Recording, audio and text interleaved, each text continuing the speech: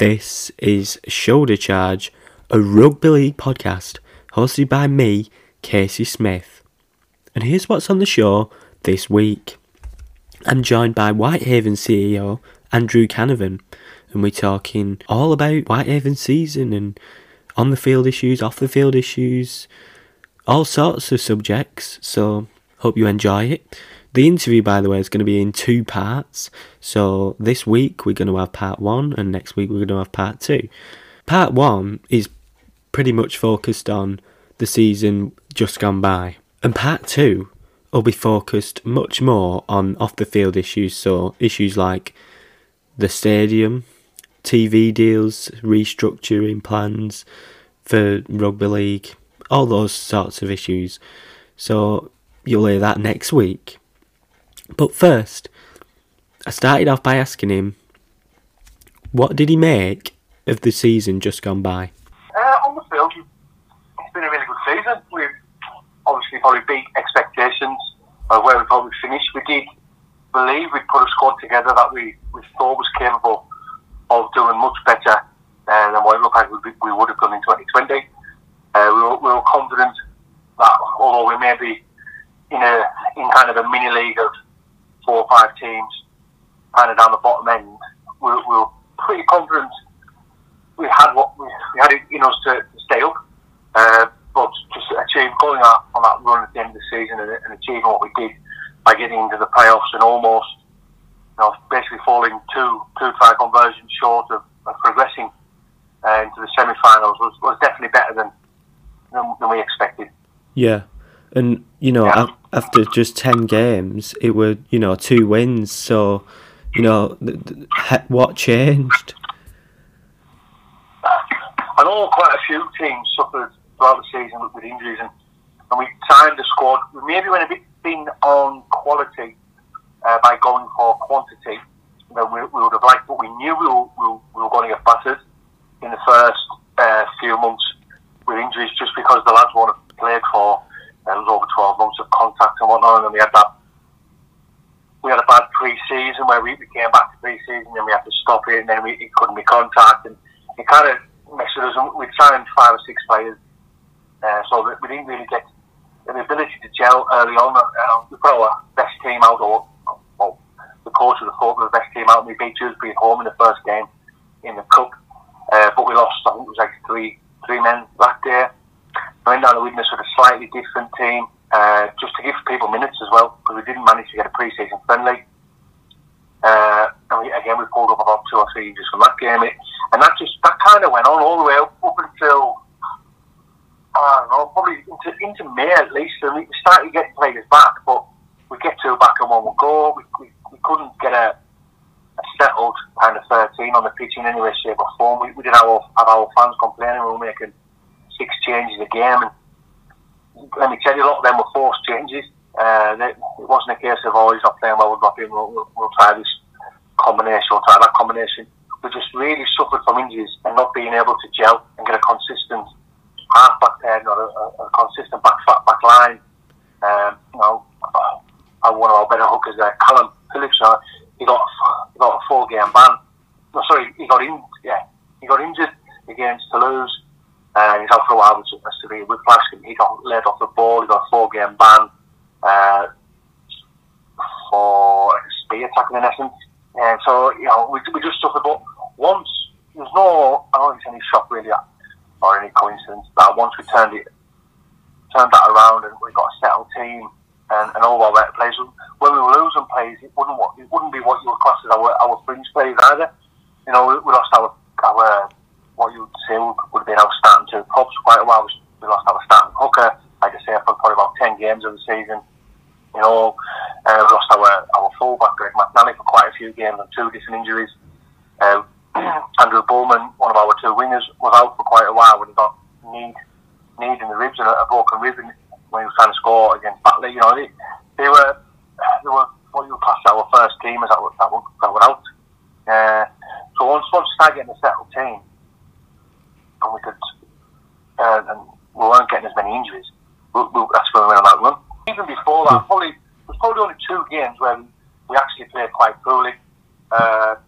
Well, probably only one actually, which was Widnes away.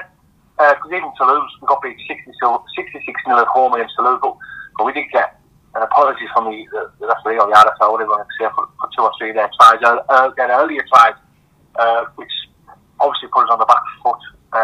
And I've never came out with 66-0 defeat or a defeat of that kind of magnitude and not being feeling depressed, but it wasn't that kind of game. Yeah. So, you know, but the Widnes away again, it was very poor. Or London away as well, very. The second half, we didn't. I don't think we touched the ball twice in the first 23 minutes of the second half. I think we turned it over and tackled one, and we turned it over and tackled two, and that's the only times, the only 2 sets we touched in the first 23 minutes. You can't do that against a full-time side with Woods and Samet there at half back running the show. You know, things you can do like that. So we had them 2 back games. We had a word on ourselves. So we've got a few players back, and we've put a couple out on loan and to other clubs who maybe just weren't cutting when we got players back, and that's where we went on that really good run. So to be fair, we always had it in us. It was just a case of being able to get that settled team on the pitch for a couple of games, getting to know where they're running to.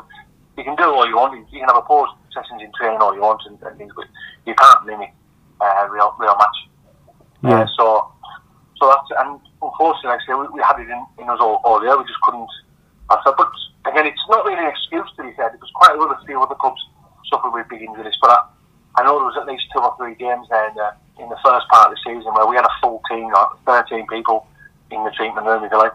Yeah, and obviously you went on that big run, but you know it seemed unlikely even in the final games, you know, that massive change against Bradford. But I think a lot of it were depending on what London were doing as well. Did you actually see it coming, getting in the playoffs?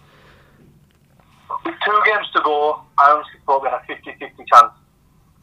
We played London not long before that and kind of hammered them. And you know, we were leading there 12-4 at half time when we were down there until we collapsed in that first half of the second half. Personally, I didn't see London get anything out of York and Featherstone, absolutely nothing. London aren't the team they were. And they may be full time, but a lot of those lads aren't long out there in academy. And when season pros, if you like, I'm not going to.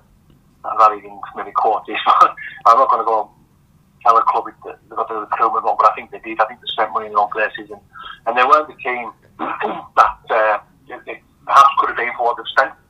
But yeah, we really got our best. Certainly, I didn't see them get anything out of Featherstone at home and York away. We just played York. York may be a bit of a dad's army in essence what they've signed this year, but at the end of the day, still got really good players. Covington, Ben Jones, Bishop, Washbrook, and these players have been there, done it all over the world. Yeah. And I just didn't. We didn't think that. So we really thought destiny was in our own hands. We went away to Halifax, even through a period of upheaval for ourselves with the injuries we had. And we put in a good effort at Halifax, losing 14-4 in a game that they scored 2 tries. One of the kicks come back off the post. Another one was a referee's call when they got it down. So they only scored those 2 tries that game, and there was a real tussle. And then Halifax, they certainly knew they'd been in a game. So coming up here, they weren't on the best of form.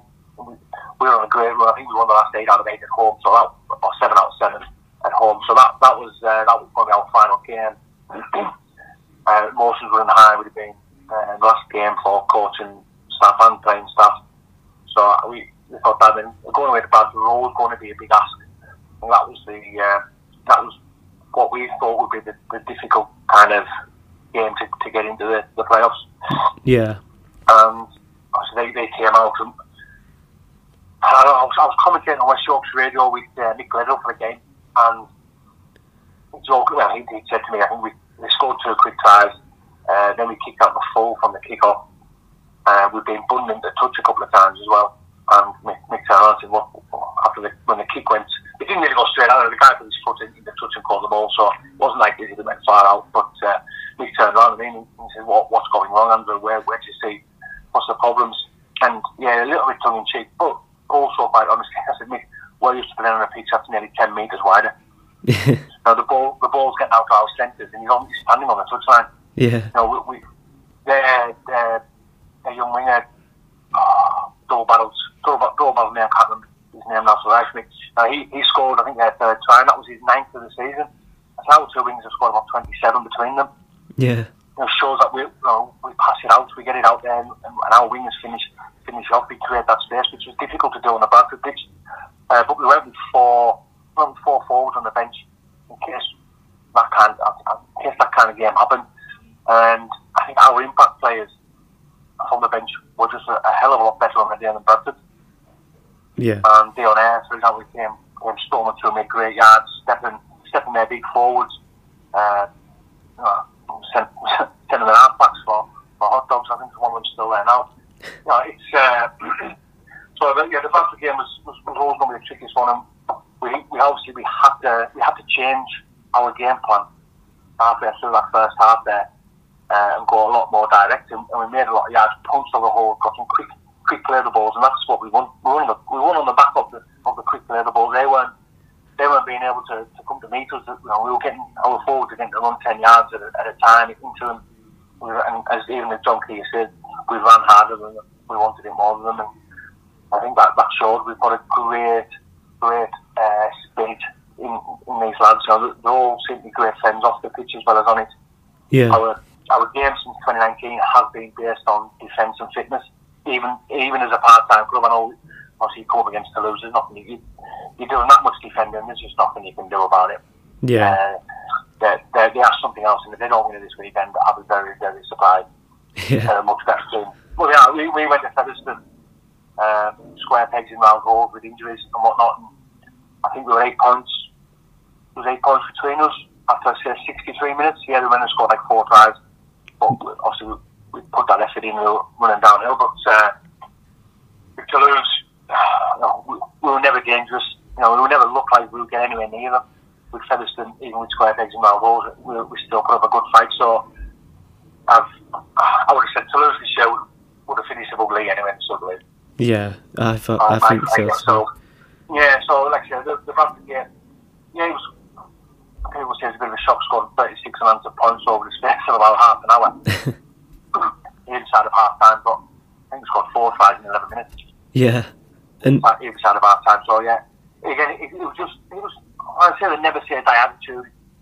Our heads, I say again, since 2019, since Charlo and Johnny's came in, even when we're 2 and 3 tries down, heads don't drop. We hammered Widnes up here. We scored 3 tries in 11 minutes, so 16 up, and the whole Widnes line were basically stood behind the sticks in a line, not talking to each other, heads down. And I knew at that moment in time that game was won on that day.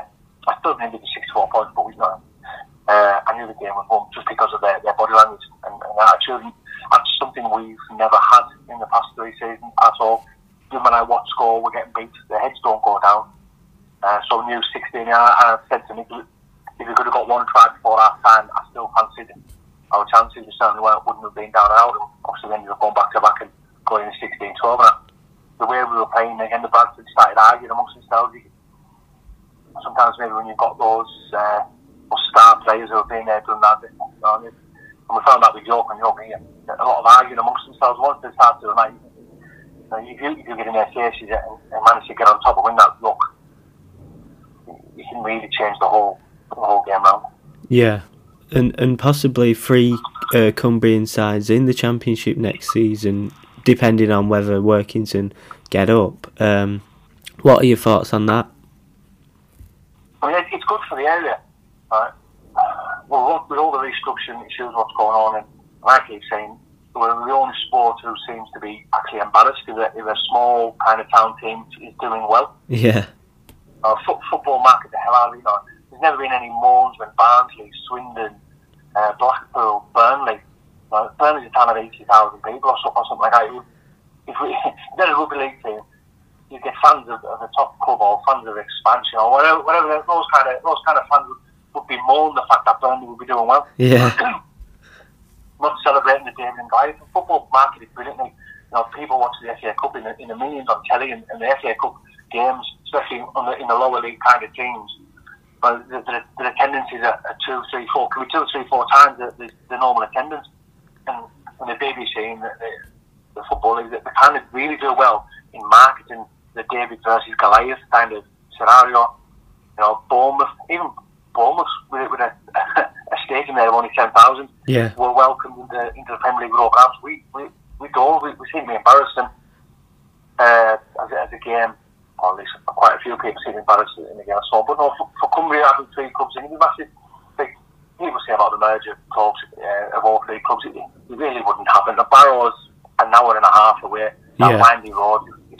Geographically, you've got to really separate that as South Cumbria and West Cumbria. Yeah.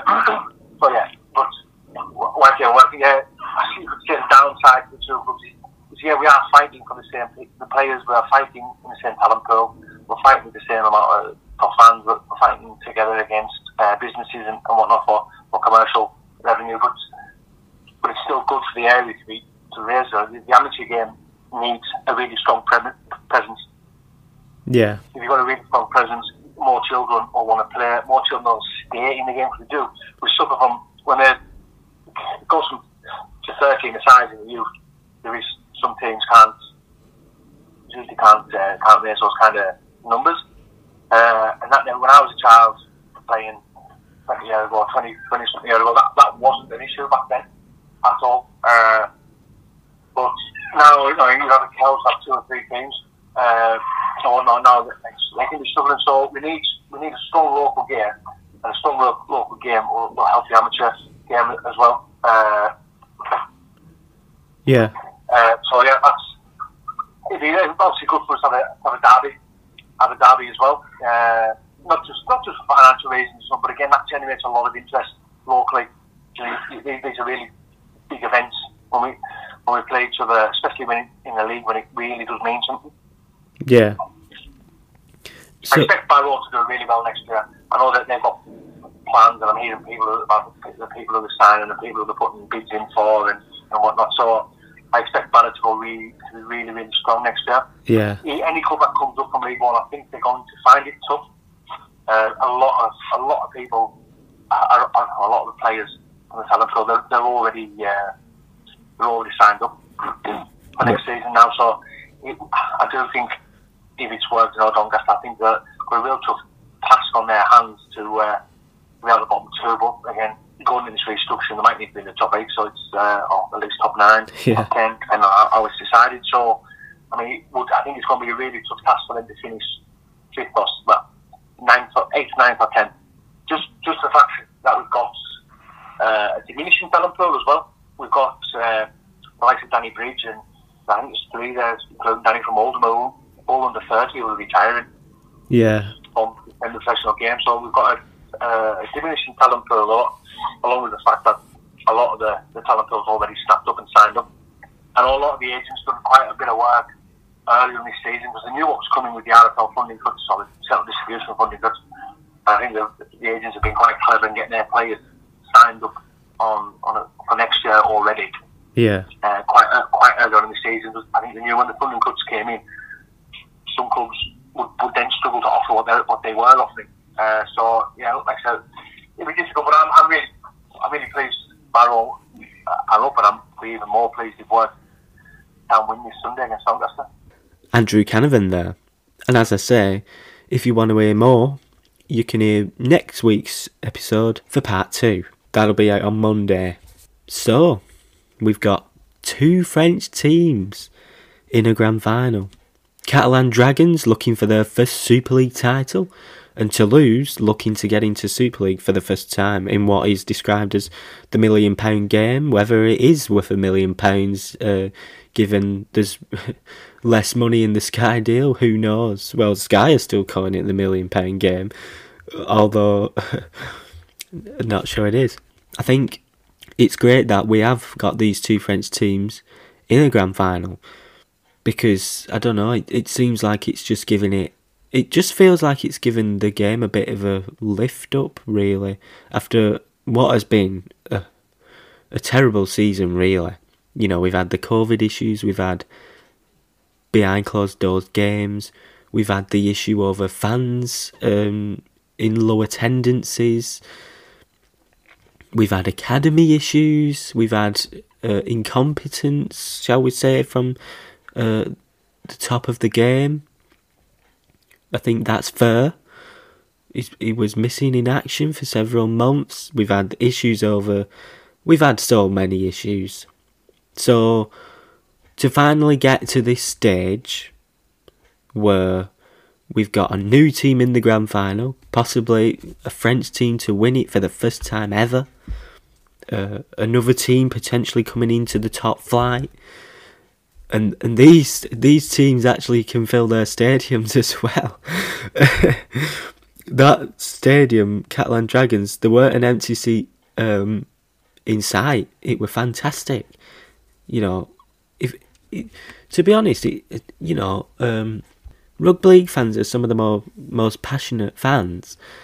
But if that's the case, in these playoff games, why are there empty seats? I get that you have to pay extra cash or whatever, but I mean, come on, it's the biggest game of the season for your club, and yet there's empty seats. But to be honest, I think that's more,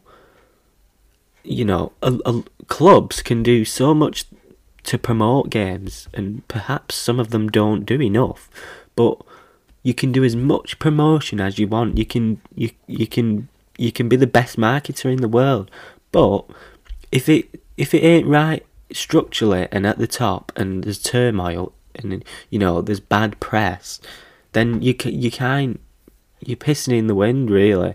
Because if your game looks bad, then you can only get a limited amount of people to come, I'm afraid.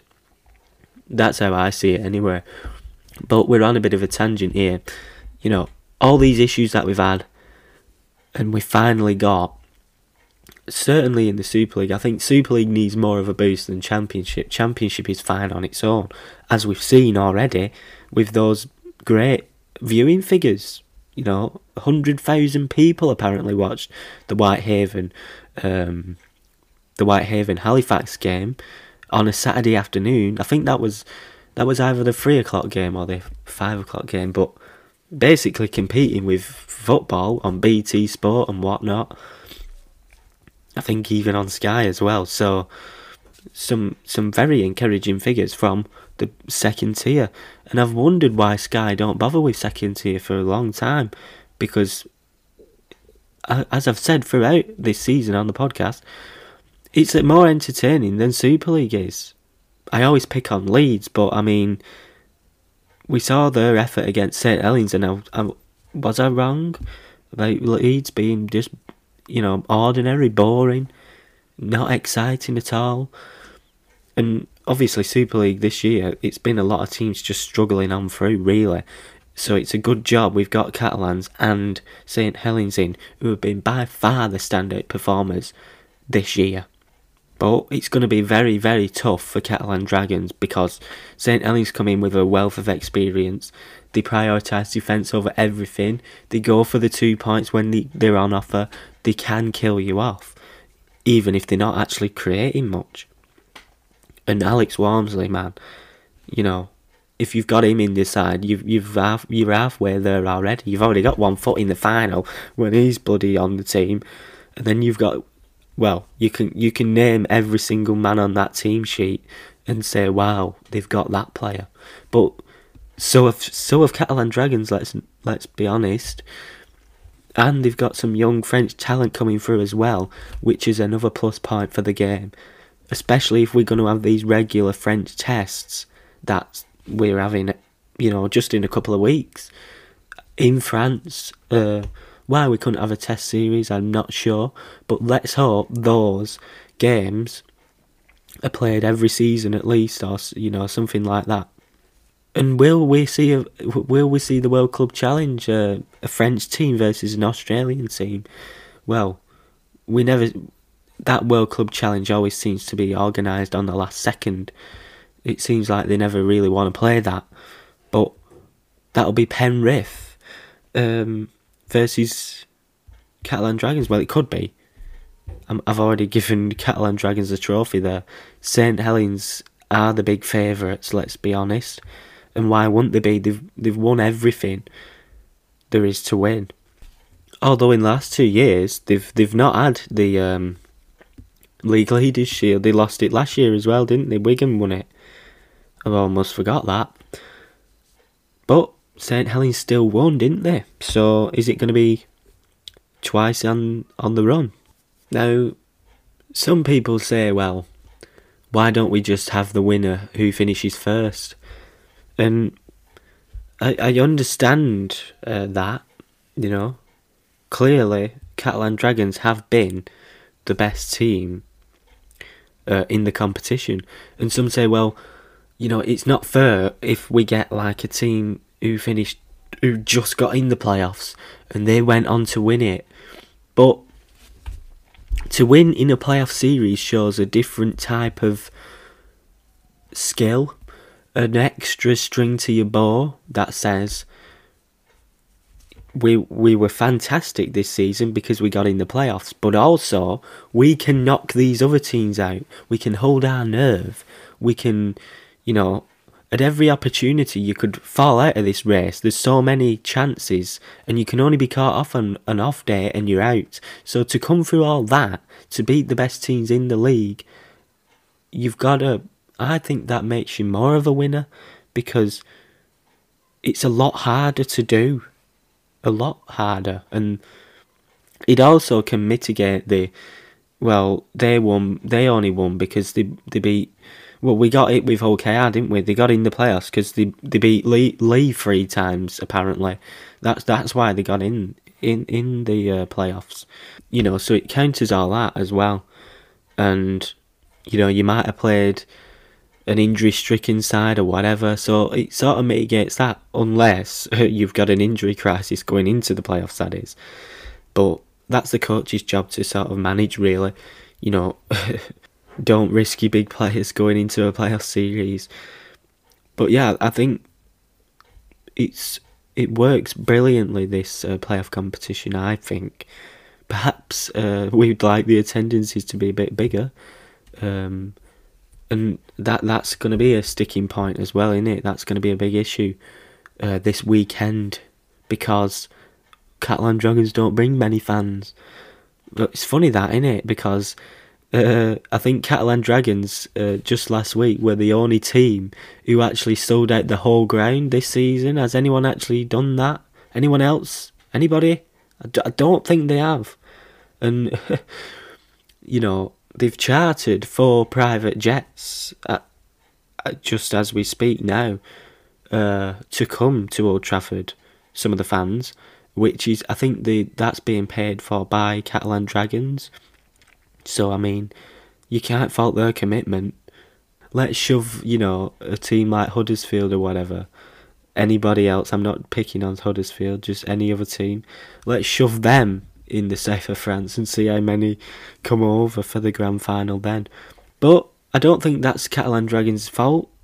Clearly it's not, because we know they sell out their ground when the big games come around. So there's nothing wrong with their fans. In fact, the atmosphere they created was a lot better than, you know, a lot of the empty grounds that we see in West Yorkshire. If we're looking at the attendance, it's got to fall on Super League who market this thing, because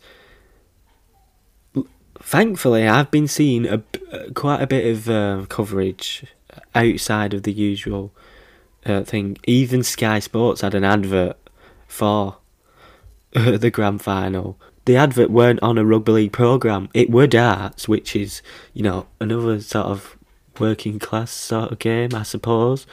You know, a bit northern, I guess. I guess more popular with the northern supporters, I would assume. But, you know, only now are we seeing the advertising ramp up a bit, I think. It should have been running, you know, a month back or whatever. To be honest, I had my ticket bought, I had it bought nearly the start of the season. I didn't care, to be honest, who were in it or whatever. And I wonder if that's a big thing. Do many neutrals go to grand finals? I think it's always a tradition with the Challenge Cup. Everyone goes to that. Do we need to make the grand final more of a a traditional thing where, anyone goes, because selling out Old Trafford, I mean, that is a big task. Is it the biggest stadium in the country, I think, barring Wembley, of course. But yeah, there did look like there was a few empty seats. But anyway, forget that, because it's going to be a great game anyway, because these are the best teams this year. Oh, and just as we're speaking now, the TV deal apparently that we're supposed to be having outside of Super League is been confirmed. It's on Premier Sports. It's all what we know already. It's on Premier Sports. It's on Monday nights, and it's just for the Championship, which is what we learned last week with Andy Millsdale, who said it would gonna just be for the Championship, which I thought we all was assuming it was League One and Championship, but there you go. So it's on Premier Sports, so another thing to subscribe to. So they'll have the playoffs and the £1 million game. Also, the Summer Bash. That's usually in Blackpool. It might need to be renamed the Blackpool Bash, that. And I'm assuming they've got one game every week on... it says here, one game from every round. So that's more than 30 Betfred Championship fixtures. Also, they've got 7 Challenge Cup ties. Not only will they have the Monday night slot, also it'll be a 45-minute build-up for reaction and reflection on the weekend's rugby league as well. No mention of a figure. Read into that what you will. Let's try and find if we've got a figure for this deal. No, not a mention of a figure. It's probably not that. If that's the case, it's probably not that valuable. However, Championship rugby on the TV is always a plus for me.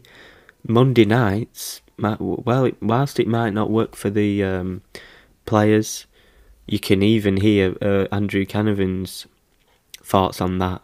That'll be next week. So sorry about that. You're going to have to wait till Monday. He's not a fan of it, let's just say. I'll be watching it. Well, if I can get it on. It's a 2-year deal as well, by the way. So 22 and 23, yeah. So probably not worth much. However, it can't be for nothing, surely. Whether that adds any income for the clubs or what, who knows? Whether it just goes to the RFL, it doesn't say. But yeah, that's just a bit of that's just what's just come up now. You're probably listening to this like Friday, whatever, and you probably know there's probably more information being revealed. But that's just the news that's just come out now. And I've now forgotten where we were. We were talking about the Super League Grand Final. And looking at previous results between the two clubs, obviously we had that mental magic weekend result where Catalan Dragons won it, however, God knows how they won it, 31 points to 30. Previous to that, the other fixture was St Helens 34, Catalan Dragons 12. Now, those previous results are kind of worrying for Catalan Dragons because Saints pretty much did have that game won with a couple of minutes to go. What ensued afterwards was not common for a Saints team to do. So that's not usually what they do. And you would assume that in the grand final they won't pull off a stunt like that. If they have that lead, they won't bloody throw it away. And obviously, back in August, start of August, it were 34-12. So a comfortable win. And that's the problem. Can Catalan Dragons do something they've not done to Saints this season? Win convincingly. By the way, I want Catalan Dragons to win. I just think it's going to be a tough task. And we've got the injury issues as well. Sam Tompkins sat out the game before. He's apparently back fit now. Also, Jack Wellsby got an injury as well. So will he be fit? Because he's a difference maker as well. Every time he's on the field, even at his young age. So we've got a bit of the will they, won't they?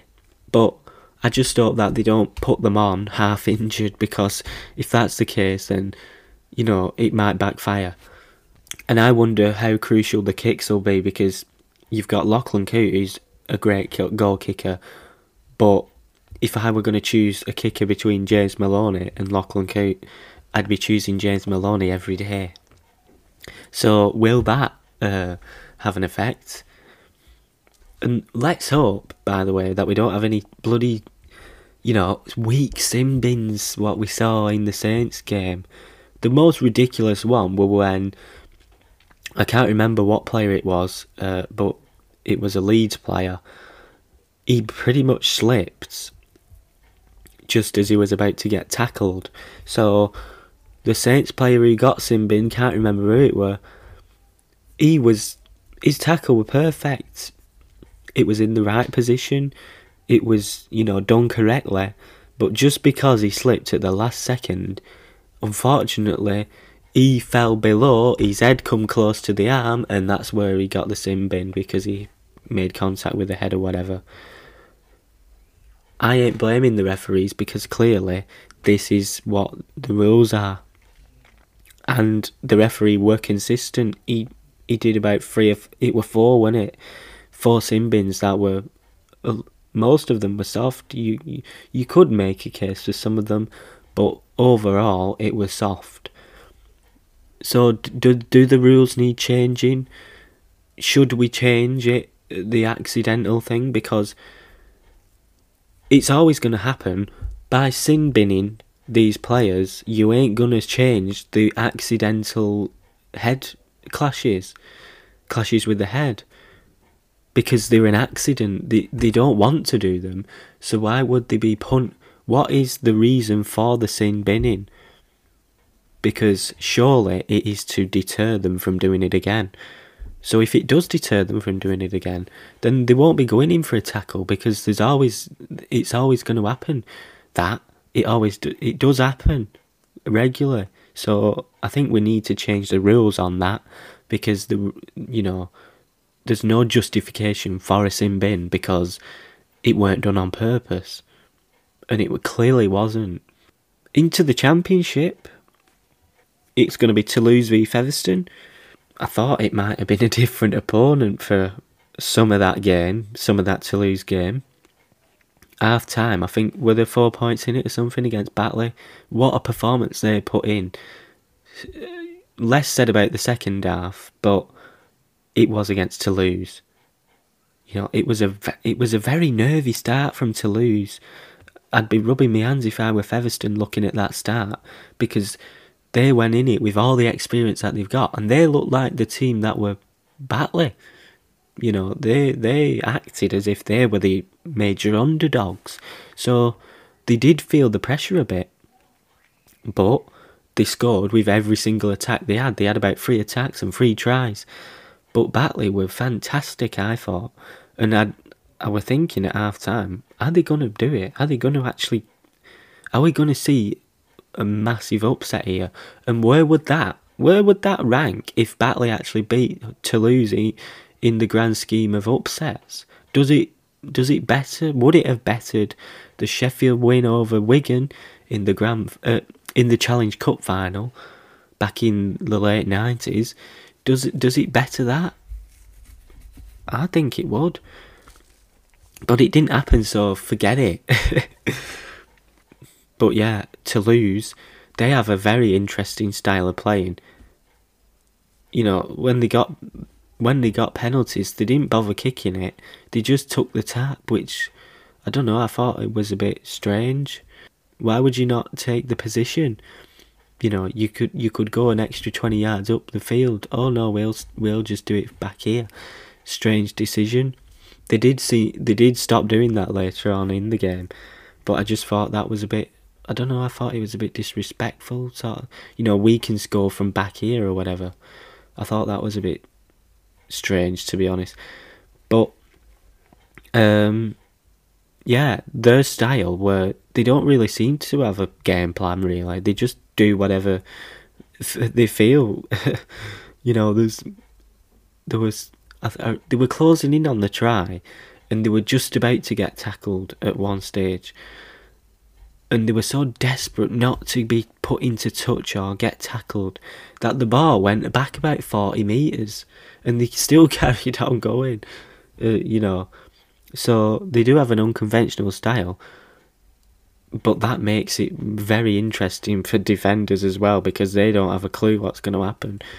And obviously, they're by far the best team, and they're probably going to beat Featherstone, really.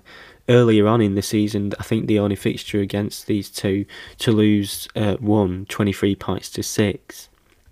So we're down on their average win, which is over 50 odd points, but still 23 points, and limited Featherstone to 6. I think it will be a close game, because obviously Featherstone are a step above Batley.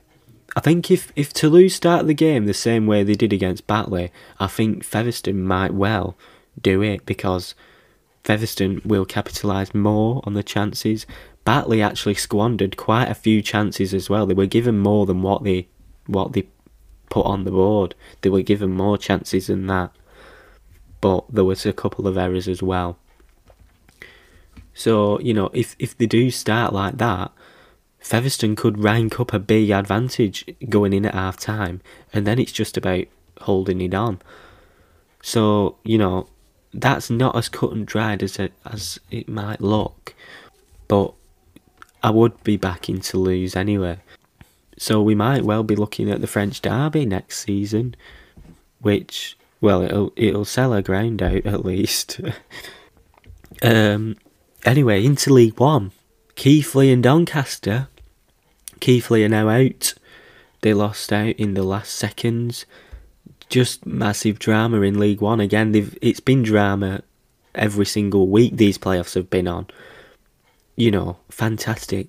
But you only have to look at the league table. You don't even have to look at any of the games this season. Just look at the league table. There's nothing to separate so many of these sides, which is why we see Doncaster, who finished 5th in the grand final, against Workington, who we ain't seen much of. We saw them last week. I expect just another mental game like that. Perhaps game were lacking a bit of quality. There was errors all over the place, but for entertainment value, it was right up there. And you're going to have to expect errors and whatnot in its League One. It ain't Super League, but I think it just shows the quality outside of Super League, and perhaps why there isn't now a TV deal, for the clubs not in Super League. Interestingly, actually, if we're looking at this Premier Sports TV deal, and there's going to be 2 leagues of 10 next season, or the season after that, whatever, it'll be Super League 1 and Super League 2. So will the Premier Sports have the rights to Super League 2, or will it be this unknown league that we're having the year, that we're having outside of this? Nobody knows what it is. I've asked every single chairman I can get my hands on. Do you know what's going on? No, don't know. So, I imagine they won't have the rights to Super League 2. That'll be for Sky. So, we know Sky's reluctance to play Championship on the platforms for whatever reason. I think that those games actually got more viewing figures than some of the Super League games. Whatever, weird. So, will Sky broadcast the Super League 2 games? This is all if it even happens, because we hear proposals all the time, and when it comes down to actually doing it, it seems like cold feet or whatever. Although there does seem a feeling that something needs to change. We might even have a new proposal, a better one. Let's hope. But yeah, because it could be that we go from having the championship games on, and then the year after there's actually none because Sky have the Super League 2 and don't broadcast it, and it'll be just for like League 1 or whatever. So that's it. That's something to mull over, I suppose. What will that mean? I think though, if you are doing the 2 leagues of 10, slightly off on a tangent here again, but if you are doing that structure, you've got to have the games in from Super League 2 as well. You have to.